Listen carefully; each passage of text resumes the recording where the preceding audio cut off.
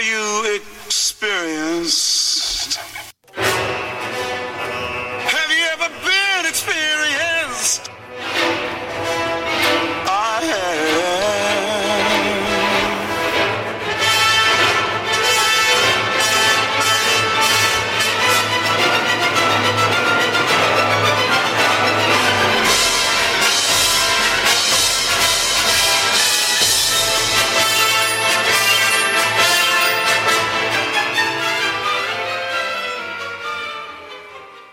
And we're back with another episode of the Anarchist Experience, episode 406, a.k.a. Year 8, Week 34. Coming at you this week. As always, I'm your host, Mr. Richie Rich, along with MC and KS. And since this is your regularly scheduled Clubhouse broadcast, find us on the old Clubhouse. The club is the Anarchist Experience, and you can at me at Riches for Rich, RICHES, the number 4, RICH, and I will click the little button if we're friends to invite you into the room, if you so choose to join us. As I was closing out Clubhouse last week, they have a new thing called like Homes or something like that, or Room, not Beyond Rooms or something. I was like, oh man, what more can be done? Like, we get people into the club, into the room that is started, but what is this larger clubhouse play area? I don't know. I got to look into it. Either way, that's for me to do. But if you know, let me know. I haven't looked into Twitter's space either. Twitter copied Clubhouse somehow. I don't know how good it works, but... Is it new? Is it like a post-Elon thing, or was it a Clubhouse competitor from before? I don't know. I only found out about it after Elon, and it was because Elon was in one of the rooms that I got notified about it, and it was like, oh, okay, now there's 600 people on this stupid audio call, Interesting, because they had, was it Twitter, or who did Periscope, right? There was a little pop-up video thing, and... I forget the animal that it was first named after. It's like the little groundhog things that like pop up. You know what I'm talking about? Okay.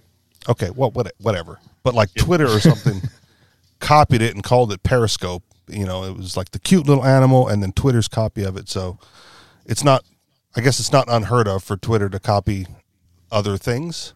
Mm-hmm. But also, I'm going to be honest about Clubhouse. It feels like it's on the decline. Sure. As far as usefulness. Not that we need to move off of it because it's still functional for our purposes, but it doesn't seem to be as popular as it was when it first hit the scene. So the question is like, what's next? And where do we broadcast from here?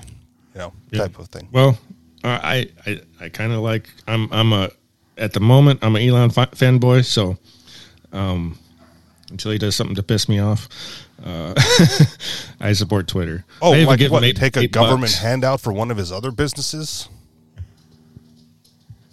Sure. Okay. No, that actually doesn't piss me off that bad. Really? It doesn't. I don't care. I really don't care. Bad anarchist. Bad anarchist. I think it's well, I don't know how much lobbying SpaceX does. Okay. The whole car rebate doesn't bother me at all because that's just a leftist thing that they're going to do whether Elon exists or not. Well, okay, but it's not just a rebate for the customers. It's the grants and whatnot that is gotten from the government to maintain his business operations. I think he's paid those back a long time ago. Okay. So it's okay to get a grant or a loan from the government as you would any place else as long as you pay it back. It's not... You don't consider that to be a corporate welfare scheme? I'm not going to say it's okay, but okay. I don't know what to say about it. It's just it's the least of my worries. Okay. Well, okay. That's if we're talking real world stuff, then yeah. Like I'm not directly harmed by Elon's corporate handouts. Right, but at the same time, it's hard to praise his genius, right, when a lot of that genius is just being a crony, right? A small part of that is, I think. Okay. Fair enough. KS, you've been gone for like a month. And I know it wasn't a business related endeavor, but you said you kind of felt out of the loop news wise when you came back, and you walked into some bizarre stories of some kind. Yeah, I was, amused by the Stovegate thing, where they say that there's plans to, when they talk about the plan to ban gas stoves, it's just a sounding board to see what kind of reaction there's going to be. If there was no reaction, then they'd go right ahead and ban them. If there is a big reaction, then they wait a little while, and so that's one of the things. And the other thing that struck me this week was the usual hypocrisy of the media with regard to the classified documents in Biden's possession since he was vice president. And that's a really long time back. Yeah. That wasn't a surprise to me, but I guess I was put off by the fact that they knew it well in advance of the midterm elections, but decided not to say anything about it because they didn't want to influence the elections.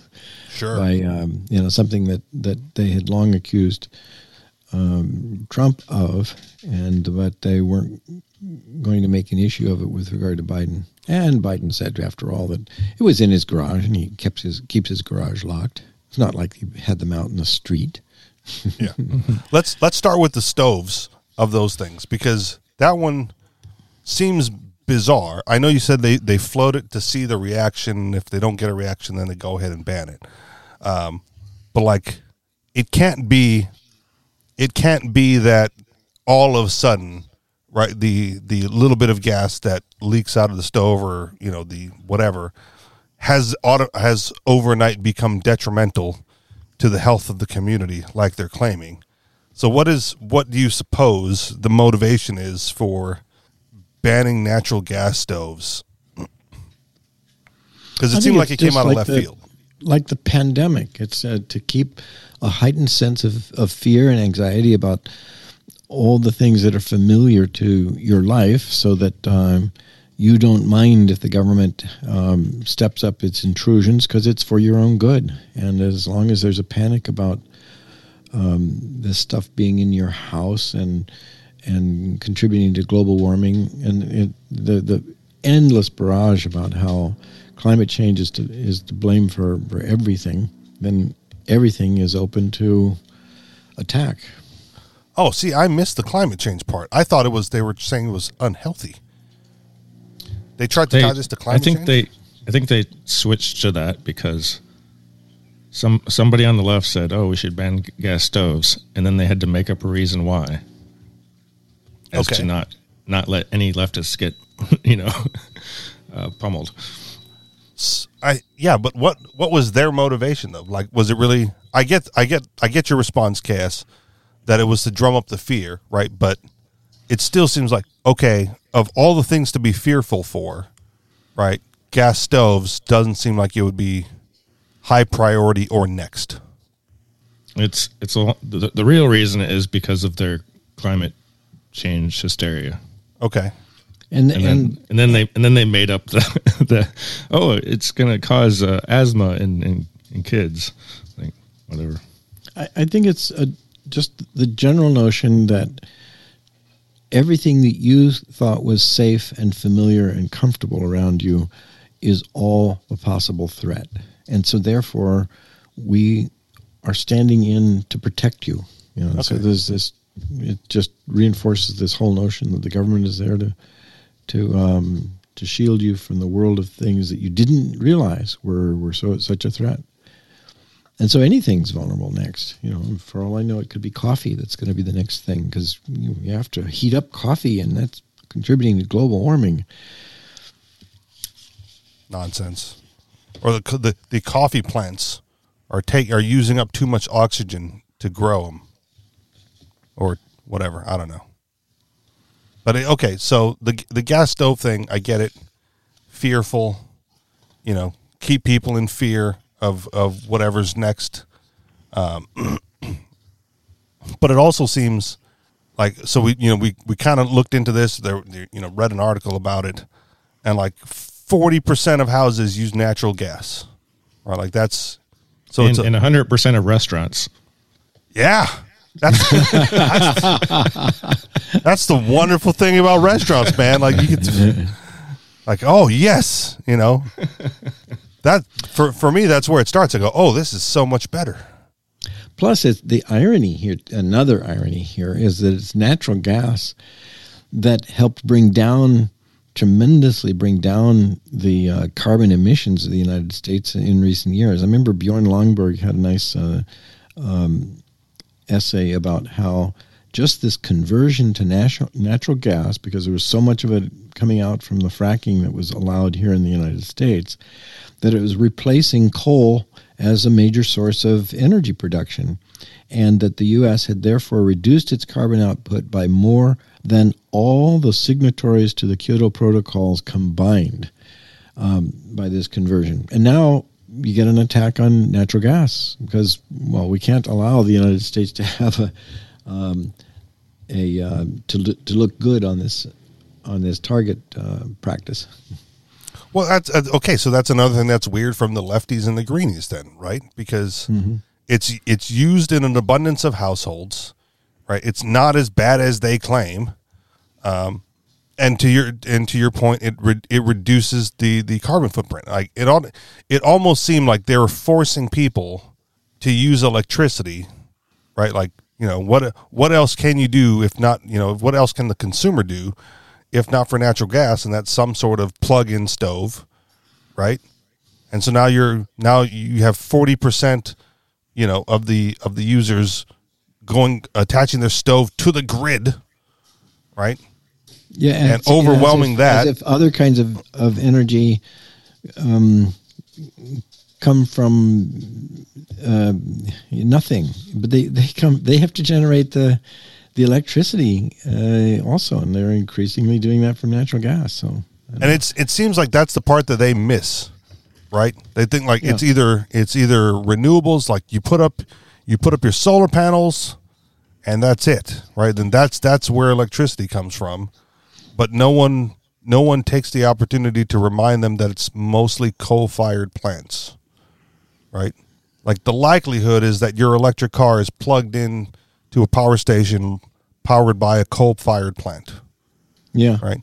And then you turn off the natural gas and you plug your stove into an outlet that's likely powered by a coal-fired plant. And yet you want to reduce the carbon, you know, of these coal-fired plants. Well, stop plugging shit into them. Right? Like find other ways to do it, you know. Yeah. Find other economical ways to do it. Because I'm fine with wind and solar and whatever. As soon as the market price comes down to the same level as a coal-fired or whatever electrical plant. All the while electric prices are going up. When the people of science found out about the greenhouse warming effect from CO2, they thought it was a good thing. They said we're going to have a much more lush tropical world with more green stuff and easier to grow food. And that's exactly what happened. And it's the exact opposite of what the anti-carbon people want. And so they just refuse to acknowledge that the planet is better now than when CO2 was half as much. Okay. So the whole thing has been flipped upside down, and it's not even logical to talk to them about reducing CO2 because CO2 is not a pollutant. It is plant food. Yeah. Again, I'm with you. It makes so little sense to me. Even from what they're doing, it shouldn't even make sense to them. Right? Mm-hmm. Like it's detrimental to their stated goal, and yet they somehow justify it anyway. And same thing happened in Germany. They shut down all their coal, gas, nuclear in favor of wind and solar, and then they ran out of electricity, and they resorted back to firing up the coal plants because it was the easiest thing to do. So now they have more pollution because there is pollution that comes out of coal, besides CO2. And they have ways to filter it, pretty good now. So it's actually not that polluting. It's probably the worst place to do it is probably China because they just don't care. Right? Like, just give me more power. I don't care about the pollution.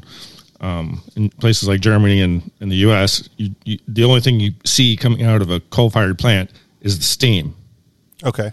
From water, and that's not pollution, right? So, and of course, there's the invisible gas, which is CO2, which isn't pollution either. So, there's that. Yeah. So again, right? Like in the case of Germany, they tried to go renewable, right? Fine, but it wasn't enough, right? So they're supplementing somewhere, which means it seems odd that you could translate that across the globe and have enough solar farms or wind farms to sustain all the electrical usage for everybody as technology increases and we have more crap that we're plugging in, right?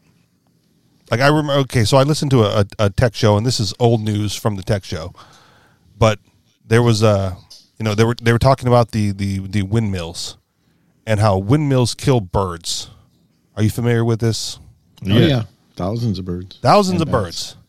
And endangered birds. Right. Mm-hmm. And so the host of the tech program pulls up the statistics and it goes, yes, it kills thousands of birds, but it's such a small percentage of bird killer that it's not even worth talking about.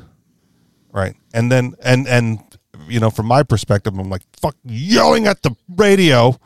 Right. Cause I'm like, but you want to increase this 100-fold. Right, like the small percentage of wind farms that are available right now are killing thousands of birds, and if you want to increase wind power, you have to put up more wind farms, and guess what's going to happen to that percentage of birds dead? Right, it's logically going to go up proportionally. But also, which birds does it kill? Well, it kills the biggest birds. They're more likely to get hit by the damn things, but. Or hit the things, because, I mean, come on. It's, the windmill's not a moving target. I know birds aren't the smartest, but, come on. Well, the ends of those blades are traveling at 100 miles an hour or something. I understand that. It's, okay, so if I want to compare this to a human, it's like hitting the light pole in the parking lot, right? It didn't just come out of nowhere. Yeah. So all I'm saying is, but if you're a bird, if you're a bird, you don't necessarily understand the concept of a windmill. No, I get it. But you gotta feel that breeze somewhere, man, and figure it out. That's why they're flying around those areas. There's lots of wind. Birds like the wind. So not only is it killing a lot of birds, and if you put up more, it's going to kill even more birds, but it's going to attract the birds to their own death. I mean, you put the windmills where the wind is. Oh, okay. So, and that's where the birds are going to be anyway. Okay. Especially the big birds, because they need that wind to, sustain their flight. To give them the lift. Yeah. All right. Either way, it's like the underwater turbines, right? It's going to suck in some fish. Yeah. There's actually some new technology for bladeless wind generators, which seem pretty cool. Is it from Dyson? No. Oh. I just don't know how viable they are. It's like that if you're on YouTube enough, you'll see all these new technologies that promise to change the world, and then nothing.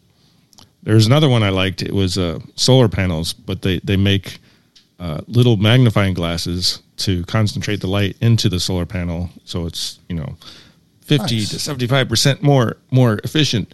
And where are they? It's like maybe they have a patent on it, and they're making them as fast as they can, and they put out one solar panel a year or something. I don't know.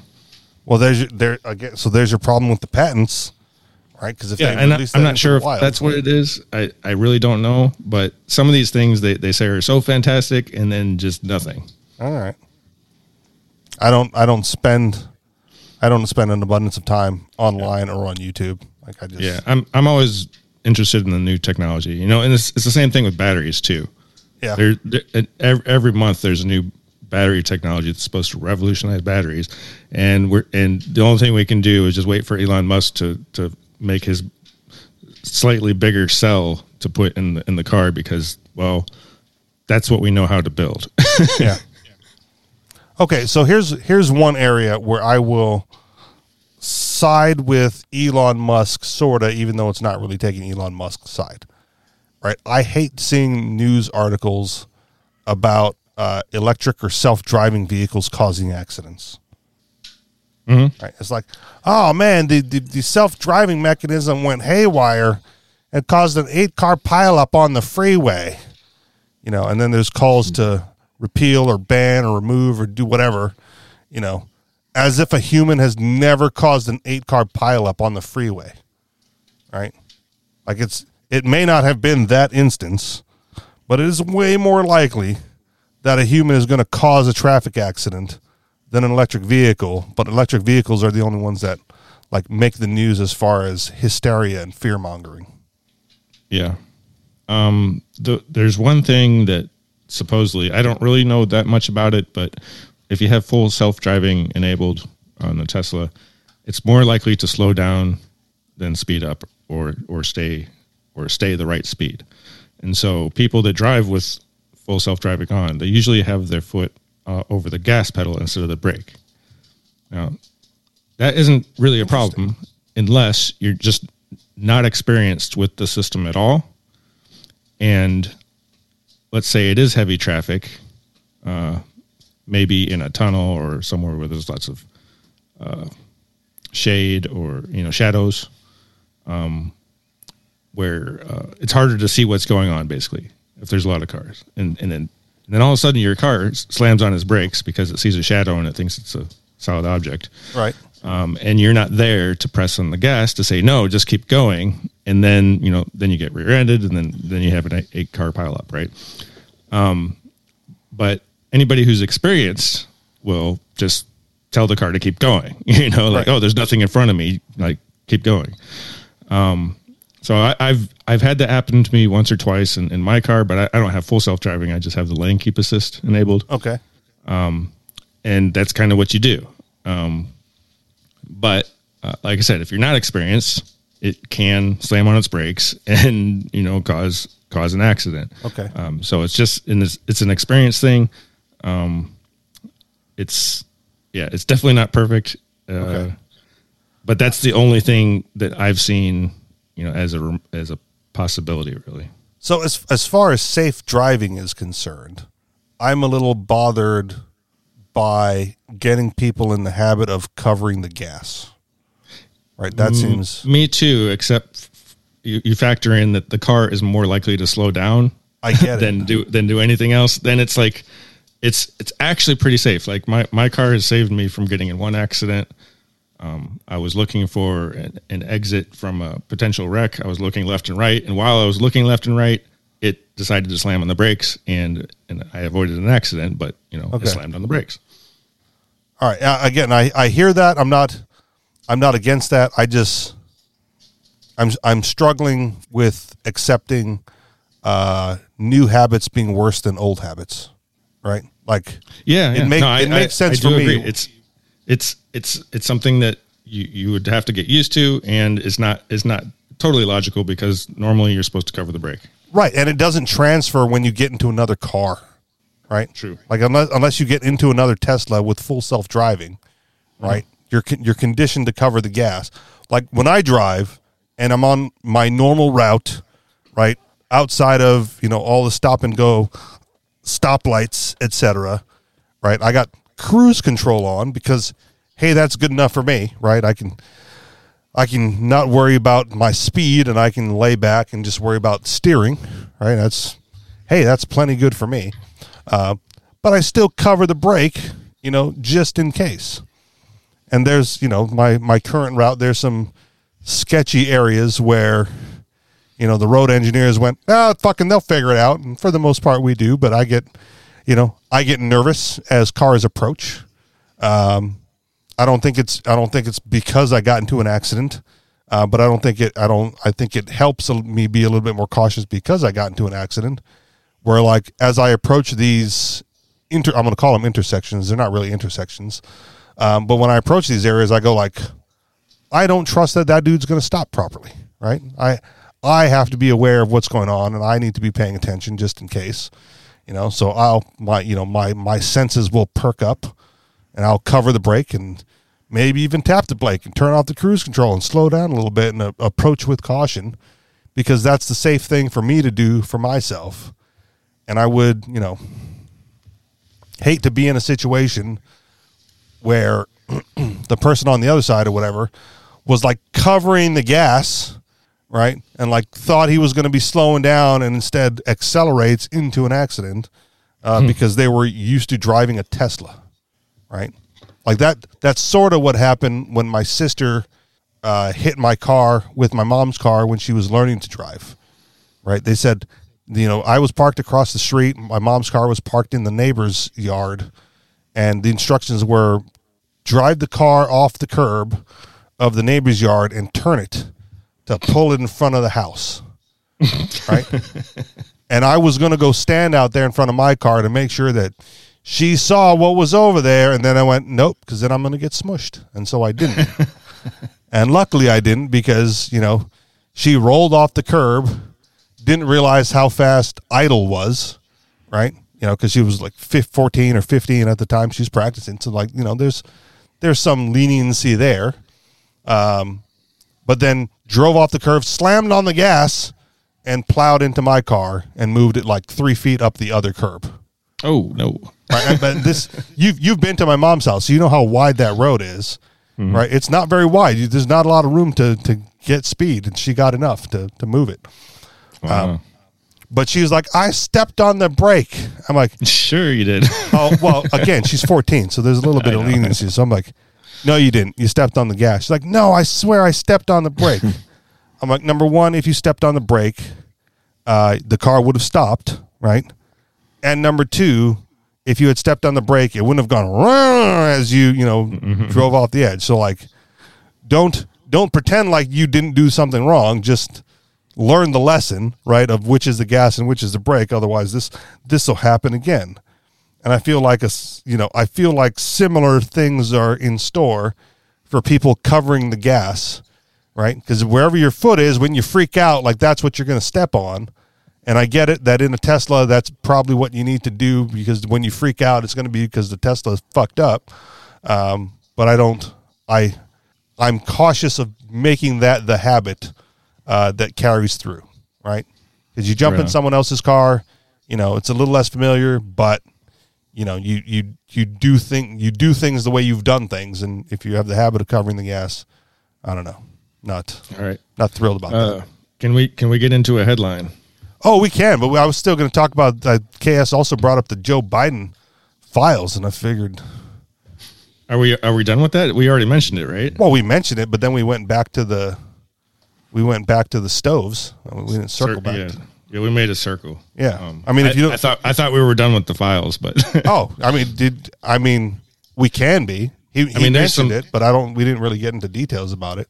The other files that I'm more interested in. Actually, I haven't looked at it lately because I want all the files to be released. The Twitter files and stuff. But okay. But man, they just keep finding more stuff on how they're manipulating everybody, especially with the COVID thing. That they're telling people that they made like millions of requests to delete memes off of Twitter and stuff. Yep.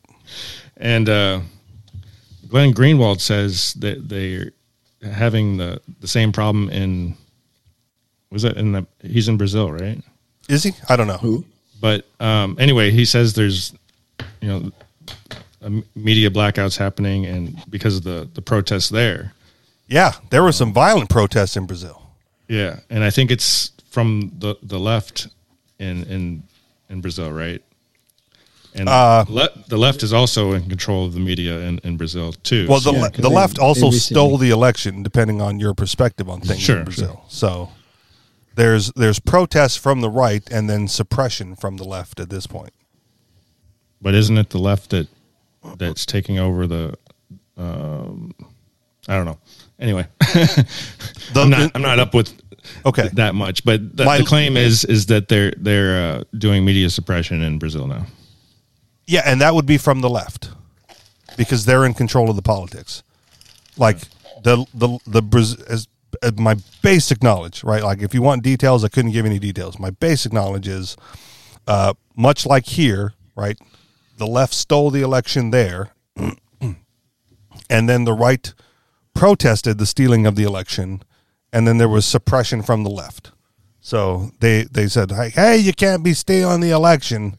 And then the left started like violently repelling those protests, as well as not letting the media tell the true story, right? And so there's media suppression on the left, from the left as well, coming out of Brazil.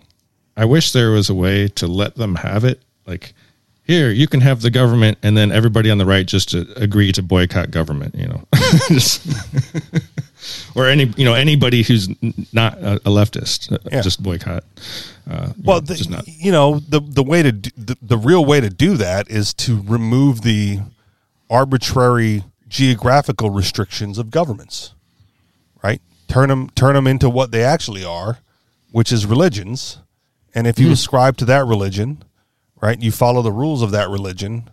And if you break the rules of that religion, then you are penalized by that religion. But you don't get to tell anybody else what they should believe in, or have lack of belief, right? Like I don't have to fast or do nothing on the Sabbath because I'm not Jewish, right? And as long as Jews don't come after me and tell me that I have to not do anything on a Saturday, right? We're cool, right? But if they started to tell me oh no, buddy, it's the Sabbath and we passed a law, a long-standing law that goes back to the existence of God, right? That you can't do anything on the Sabbath, and they try to enforce that somehow, well then obviously we have a problem. So if leftists want to follow the rules as laid out by the Brazilian government or the Biden administration, fine, do it. Reduce your carbon footprint and turn in as many gas stoves as you want, right? But you don't get to tell me what to do. Come and take it. Yeah. The irony with that, we'll circle back once more, because the meme going around right now is like a fucking image of Jill Biden cooking on a gas stove. You think she's turning hers in? No. You turn yours in, they'll keep theirs, right? Because some animals are more equal than others, right? They're the politically protected class. They'll get to do whatever they want, and they'll likely write an exception into the law, right? Because hey, we're responsible enough, and we know, and yada yada yada. We're better than you, and so we get to keep our stove. But you aren't smart enough to understand the health risks of it, and so you must turn in yours.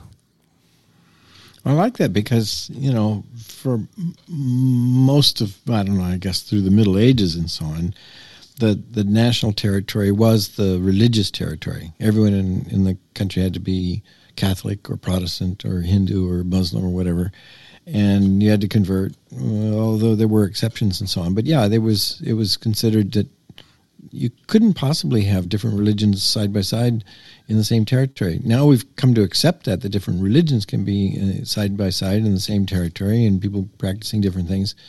So I agree with you. Why not government policies or ideologies? There's no reason they can't be. It's the same goddamn thing. Yeah, I mean, there's complications there, but I really like the idea that if you want a government to rule your masks or whatever, then subscribe to that. But well, the only problem is the real reason for government, and I've done this experiment many times, is ask them questions about what they think the reason for government is, and it's because other people are stupid. Yeah. So everybody else is stupid, and so you have to have a government to make sure that they don't do stupid things. Yeah, And it's the stupid people. It's always the stupid people, right, that need to be protected, and which is why the laws are based on the least common denominator. well, not just protected, but the smart people have to protect themselves from the stupid people. So you have to have these rules to make sure that that the rich people are safe, smart people.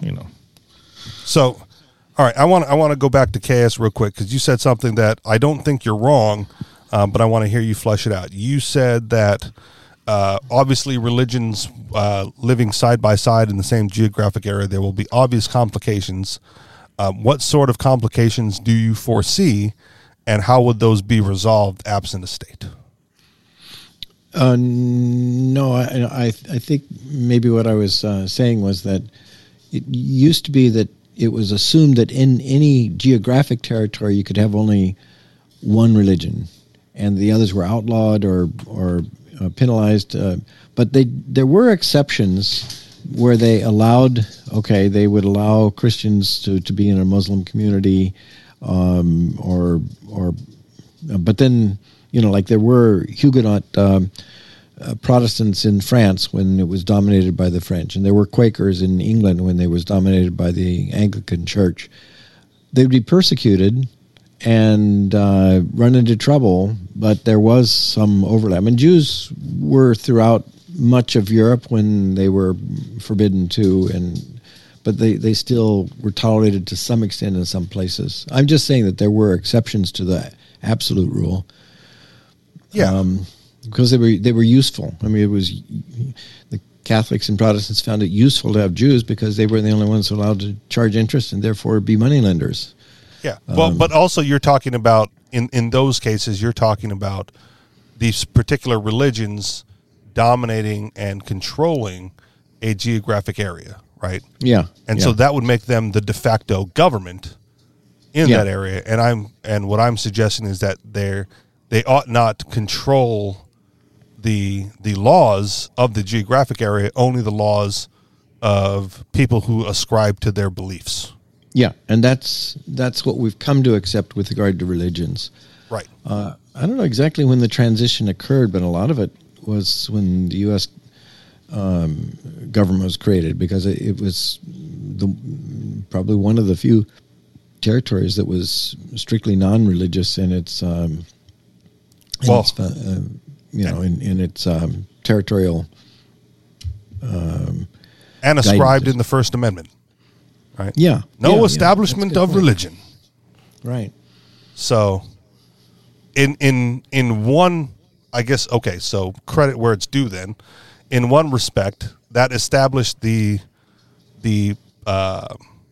blueprint for a geographic area, right, that ought not follow religious laws. Yeah. Right.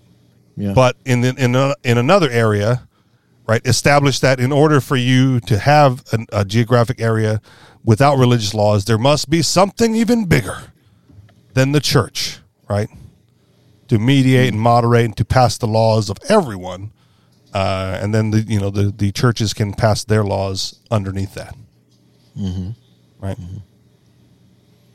I think there have been, like Murray Rothbard and some of the radical libertarians have explored the idea of competing insurance companies as allowing the whole idea of competition in the form of police, courts, and defense, so that you don't have to have even a single national government for police, courts, and defense, that you can have competing choices and voluntarism.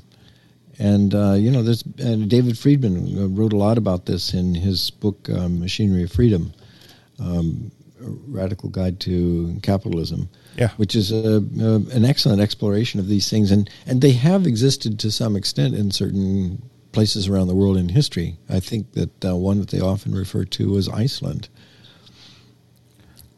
I think, okay, so here's my concern with that when dealing with normies, muggles, right, who don't quite grasp the ideas of liberty and freedom yet.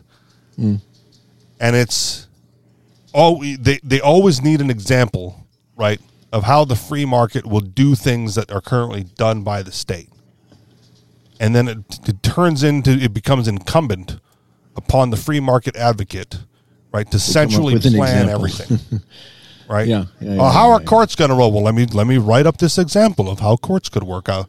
How is policing going to work? Well, let me write up this example, right? And the truth is, the example is just one of an infinite number of possibilities on how those things would shake out. And exactly. I really like what you just said, because that we're all the time trying to trust the process of voluntarism. For example, the way to illustrate that, when that very thing that you're saying is, imagine that you were one of the Wright brothers and asked, well, how would you design a 747 jet? Well, they wouldn't be able to tell you how to design it. But the process of knowledge and exploration in the marketplace, it was such that millions of people working in all their different with all the different incentives and with their innovation came up with 747 jets. And right. But they had no idea what it was going to be like. Exactly. I was having a discussion with my boss again. I don't know if you've listened to any of the shows, but discussions with my new boss is interesting because he is a hardcore statist, but he's also smart. And so it's weird that those things go hand in hand, but apparently they do in some cases. And so I forget what brought it. Oh, I know it brought up the discussion. We started talking about again the geographical boundaries, right? And he was complaining about something, I don't remember the genesis of the conversation. It was like, well, back in the day with the Indians and whatever, right? The Apaches would come over in from Mexico, raid America, and then dip back into, Mexico because the Mexicans wouldn't stop them, right? And there was nothing we could do about it because Mexico has jurisdiction. I went, well, there's your fucking problem. Excuse me. Yeah, and you could say, of course, well, what do you mean? They were raiding back the territory that the U.S. government had taken from them in the first place. Oh, okay. You know what? That might have been the genesis because he said he's like a hardcore military supporter and Ukraine guy, and it might have been something to the effect. Well, the United States always keeps their word in the global sphere, yeah. And I gave him like the huh. Like he's like, well, what are you thinking? I'm like, well, we can fucking start with the Indians for one, right? Hundreds of years of it, yeah. But then his response was, well, we can't hold the current state responsible for what it did 100 years ago. I'm like, well, okay. Well, how about we will not advance NATO? Yeah. Whatever. There's an infinite number of examples that could have been provided, but I was like, well, let's just start with the Indians. Well, I would start with the most current because he's all a big fan of Ukraine. Was like, no, this whole conflict didn't have to happen. Yeah, that's so true with so many things, even the whole of the Middle East. Yeah. Mm-hmm. Either way, I said start with the Indians spots. because there's a history going back to the Indians. Yeah. Right, of the United States not keeping their word on what they're going to do. So we start at square one. We can start at the end and work our way back, but we can also start at the beginning and work our way forward if we want to. But he got to the Apache thing. And I was like, well, let's go to the root cause of that then, boss. Right? Your problem is that you can't get justice because there's artificially geographic borders like written into the dirt. Right? If you didn't have these artificial borders, right, and someone came onto your property and stole something from you, you could just go get it back wherever they happen to be. And then he brought up another example of did you know there's like Chinese police forces in the United States and they're arresting Chinese citizens and deporting them back to China to face justice in China for stuff that they said in the United States. I was like, okay. But again, do you see how that's because there's this weird geographic bordering process, right? Where all of a sudden they're beholden to Chinese law because they're still tied to China in some way. And that's just China meting out their justice. Whereas if there wasn't an artificial border in place, right, they wouldn't be Chinese, nationals or Chinese citizens, right? They would be, on the land that they currently reside with, under whatever rules happen to be there, but, could take lawful actions, take actions of lawful self-defense against any Chinese cop that tried to arrest them and take them back for a non-crime, right?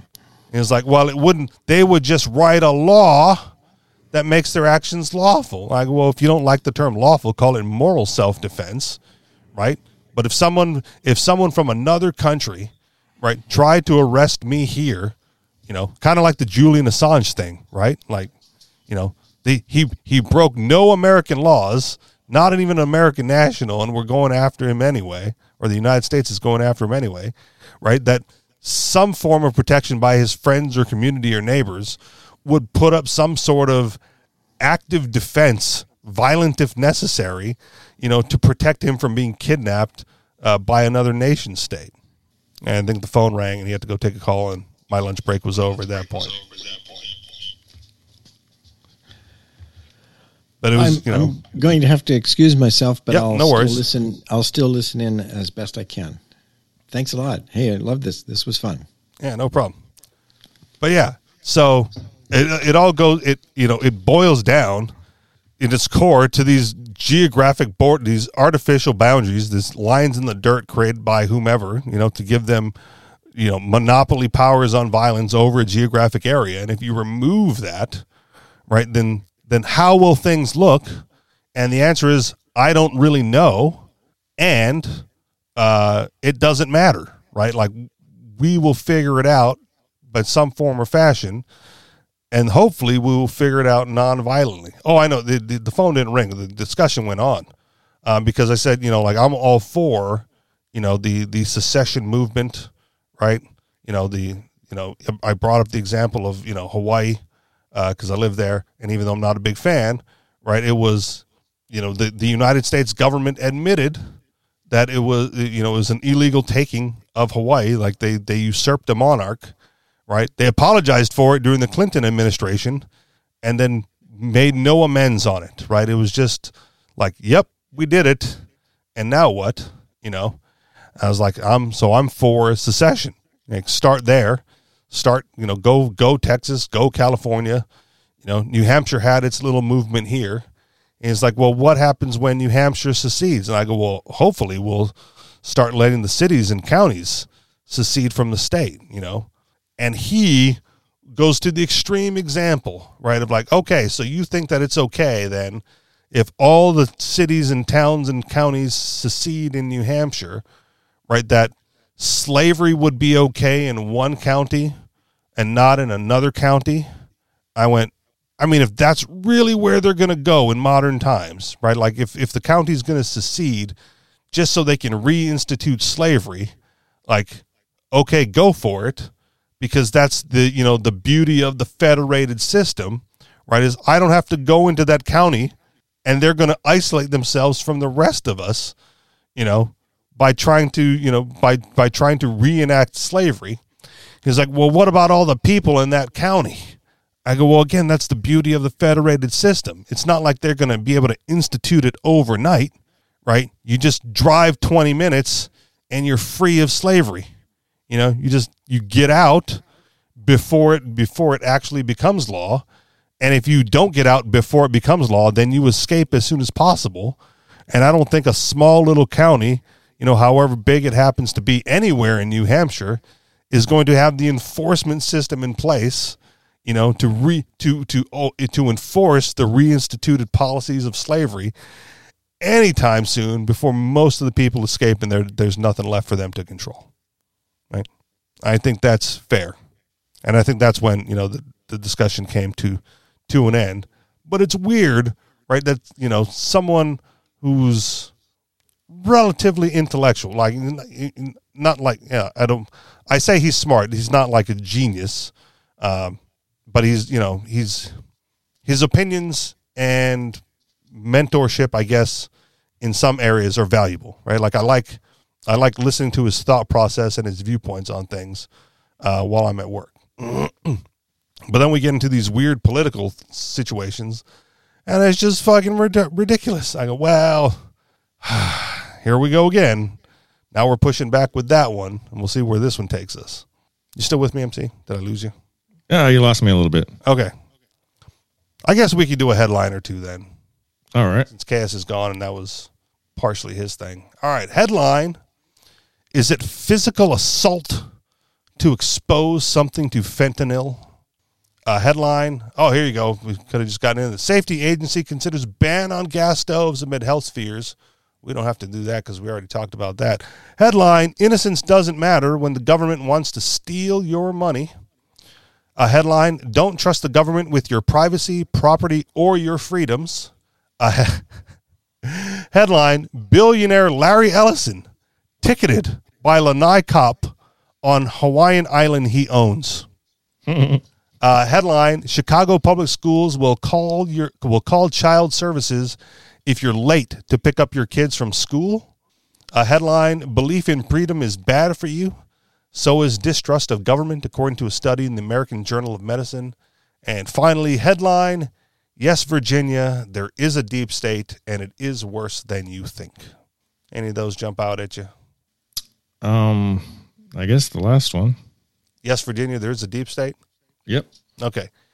For a long time, before we get into this, for a long time, right, we have known about the deep state, and it's a lot of it seemed factual, but too conspiratorial to discuss, right? Like it was like a known secret, right? Like we knew it's there. There's tertiary information coming out about it. But there wasn't a lot of proof, and the only proof that you could get were from dubious sources. And it seems like the only revelations I've come to believe about it is that so when I initially found out about the deep state, I thought, okay, these are the shadowy figures that are actually in control of everything, right? And now I've come to realize how incompetent they are, and they're not actually in control of everything. What they're really doing, they're in control of messing everything up. Like they are the monkey wrench that's thrown into an otherwise, I don't know, not the worst system in the world. Okay. And so they're making it the worst system in the world. All right. So we'll get into this article. I'll mention really quickly that my first memory of being introduced to the concept of the deep state was when Jesse Ventura won the governorship of Minnesota. You remember this? Sure. He was mayor at some point in his political career, and then he became the governor of Minnesota. And in an open interview, he said, like, I don't remember at what point, like after he was, after his term was up or whatever, but he's like, when I won the election, I was quickly whisked away into a room where I got the talk. And the talk was, yes, you are now the governor, but this is how things are going to work, right? So as soon as he became, politically powerful, even if governor of Minnesota, right, there was a deep state in place that quickly explained it to him how things were going to be and what the consequences were for, violating their instructions. Now I went, oh, okay. I don't necessarily trust politicians, but he was the outsider at the time, right? So it, seemed reasonable to me that could have been what happened. Sure. And the more I hear about the deep state, the more I believe he was telling the truth at the time. Mm-hmm. All right, enter the article. Mentioning the term deep state in polite company, and most likely no one will want to speak with you the rest of the evening. The deep state is what Wikipedia calls discredited. something reeking of conspiracies, false accusations, and the substitution of fantasy for the truth. After the FBI raided Donald Trump's home in Florida, Trump alluded to deep state actions, which brought predictable ridicule from the mainstream media. Trump was speaking conspiratorially, and if one follows the mainstream media these days, the only conspiracies are on the right. You know, like the one in which the unarmed ragtag January 6 rioters nearly overthrew the United States government. After the recent revelations about how Twitter works to hide the story of the infamous Hunter Biden laptop, Trump attributed the secrecy to a plot by the deep state. However, while the facts of the story really are outrageous, I don't believe it was as much a secret conspiracy as a case of people being able to engage in certain actions with no political consequences. Furthermore, journalist Matt Taibbi's stunning revelation regarding FBI and CIA agents' outright interference in the 2020 election via Twitter on the pretense that Russian operatives were spreading disinformation has further exposed both the involvement of federal law enforcement agencies in partisan activities and the sad fact that those agents need not worry about being held accountable, especially if they are engaged in a progressive cause. The standard deep state narrative. One does not have to believe in a single conspiracy, not even about the 9/11 attacks, to understand that there really is what we call a deep state. Indeed, what we might call the real deep state has nothing to do with conspiracies, secret meetings, and the like. Instead, this deep state operates in the open and in broad daylight, and that makes the deep state narrative an even greater threat than the secret cabal narrative. When I was a young adult, I read a novel by two anti-communist journalists called The Spike, in which a young, liberal, and crusading journalist uncovers a nest of Soviet agents embedded in the U.S. government. The journalist's story on the affair, however, is spiked by his employer, a Washington Post-like paper. But the protagonist manages to get the story out elsewhere. The result is that a compromised president is brought down, and the federal government is able to ferret out Soviet agents. Thus, in a dramatic moment, a motivated journalist and political allies expose the equivalent of the deep state, and the U.S. government makes a rightward turn. The deep state goes away. The hard truth. Unfortunately, no novelist can write our present deep state because that would be a bridge too far. The reason is that our present deep state simply is the executive branch of government, which has been written into our laws and our courts, and this branch has taken over much of the role originally assigned to the judicial wing of the government, that of interpreting the laws. The real power of the modern state is in its civil service, which is composed of employees of all the federal departments and agencies, employees who are hardly neutral ideologically and politically, employees who are protected by civil service laws and by unions. When progressive regimes, such as the Biden and Obama administration, occupy the West Wing in Congress, the federal court becomes almost irrelevant. The president and his political appointees govern by executive orders, which, not surprisingly, the alleged neutral government employees enthusiastically support. Much of modern lawmaking is by executive order, with many orders not even having to square with the statutes underlying them, something that has gone on for a long time. For example, when President Franklin Roosevelt seized private gold holdings in 1933, he based his executive order upon the 1917 Trading with the Enemy Act. When President Biden announced student loan forgiveness, he based his order on the 9/11 Heroes Act, stretched that law and its obvious intent to the point that it was unrecognizable. While not all executive orders have the effect of Executive Order 6102, they nonetheless involve the executive branch of the U.S. government assuming power that may well violate the Constitution, yet are carried out without a worry that any outside agency, including the U.S. Supreme Court, will intervene. Yes, the court so far have slapped down Biden's student loan forgiveness scheme, but the litigation process is not complete, and the courts can be unpredictable.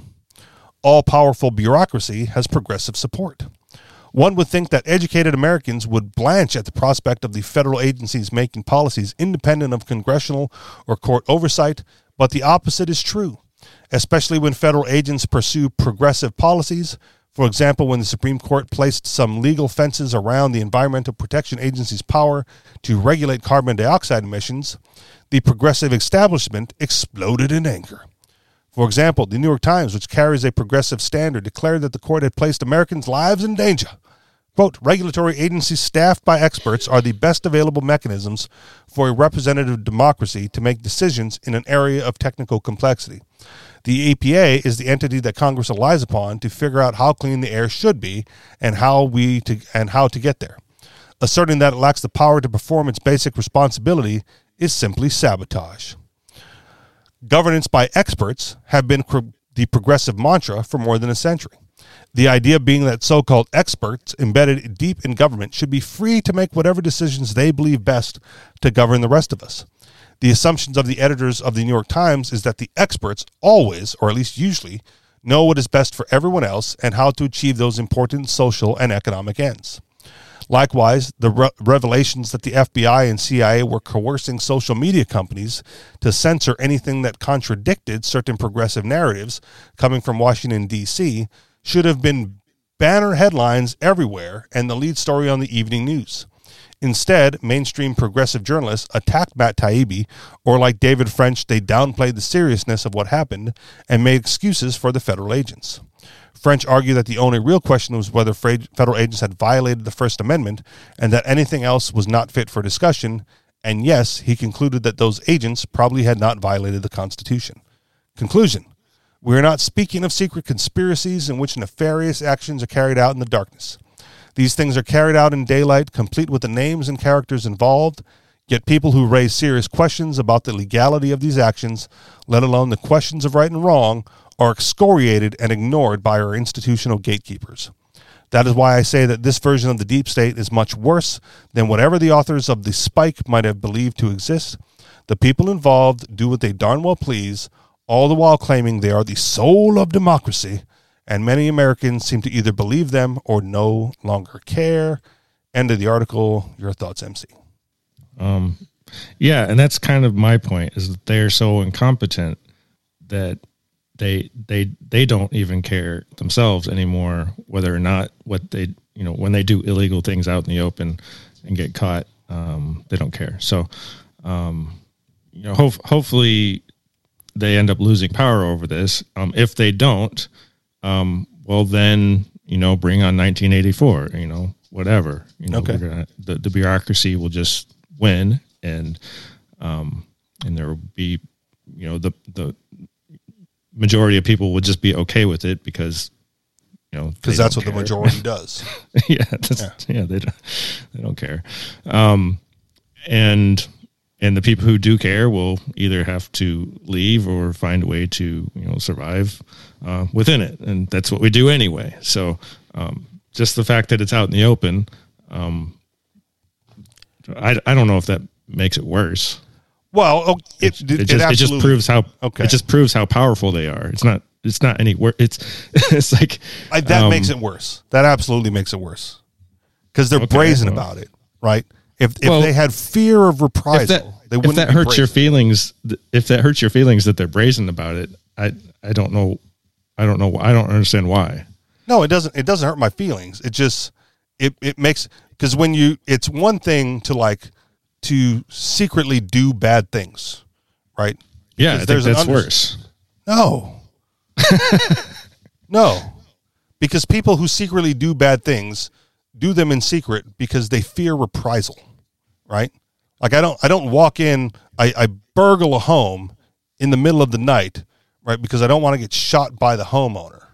Well, right? Let's put it this way. The fact that they were able to do things in secret in the past allowed them to get to a point where they don't have to be afraid anymore.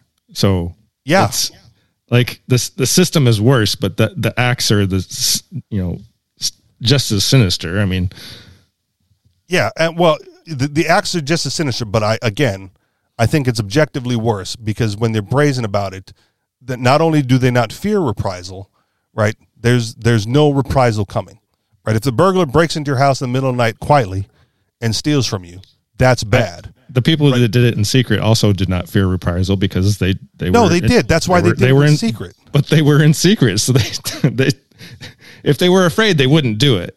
No, if they were afraid, they'd do it in secret, right? Like you break into the house when no one's home because you don't want to get shot, right? But if you walk through the front door, right, and just start collecting things off the mantle and grabbing the TV, right, that's way worse because there's no fear of reprisal there, right? You do it in secret because you don't want to get shot. You do it out in the open because you know you're not going to get shot, and there's nothing they can do about it, right?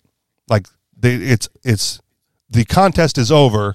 You are now immune from prosecution, persecution, and any sort of reprisal. Right? Yeah, but they were immune from it anyway. No, they weren't. They weren't. I think they were. I think if they would have got caught doing something secret, they would have made something up, and that person would still be, free. They might have made something up, but at least it would have been frowned upon, right? It would have been like, and that's he did something wrong, right? The president broke into the Watergate building and tried to steal documents from the Democratic Party, right? Holy shit, impeach him. Well, he resigned, right? Before he could get impeached, but still, that's his fault. He shouldn't have resigned. Well, that might be a fair point, but he did it in secret because he couldn't do it out in the open, right? He got caught, and there were consequences. We don't know. What do you mean we don't know? He resigned. He might have got away with it. If he would have just stayed there. I understand your hypothetical, right? But he did it in secret because he thought because he feared what would happen if he got caught.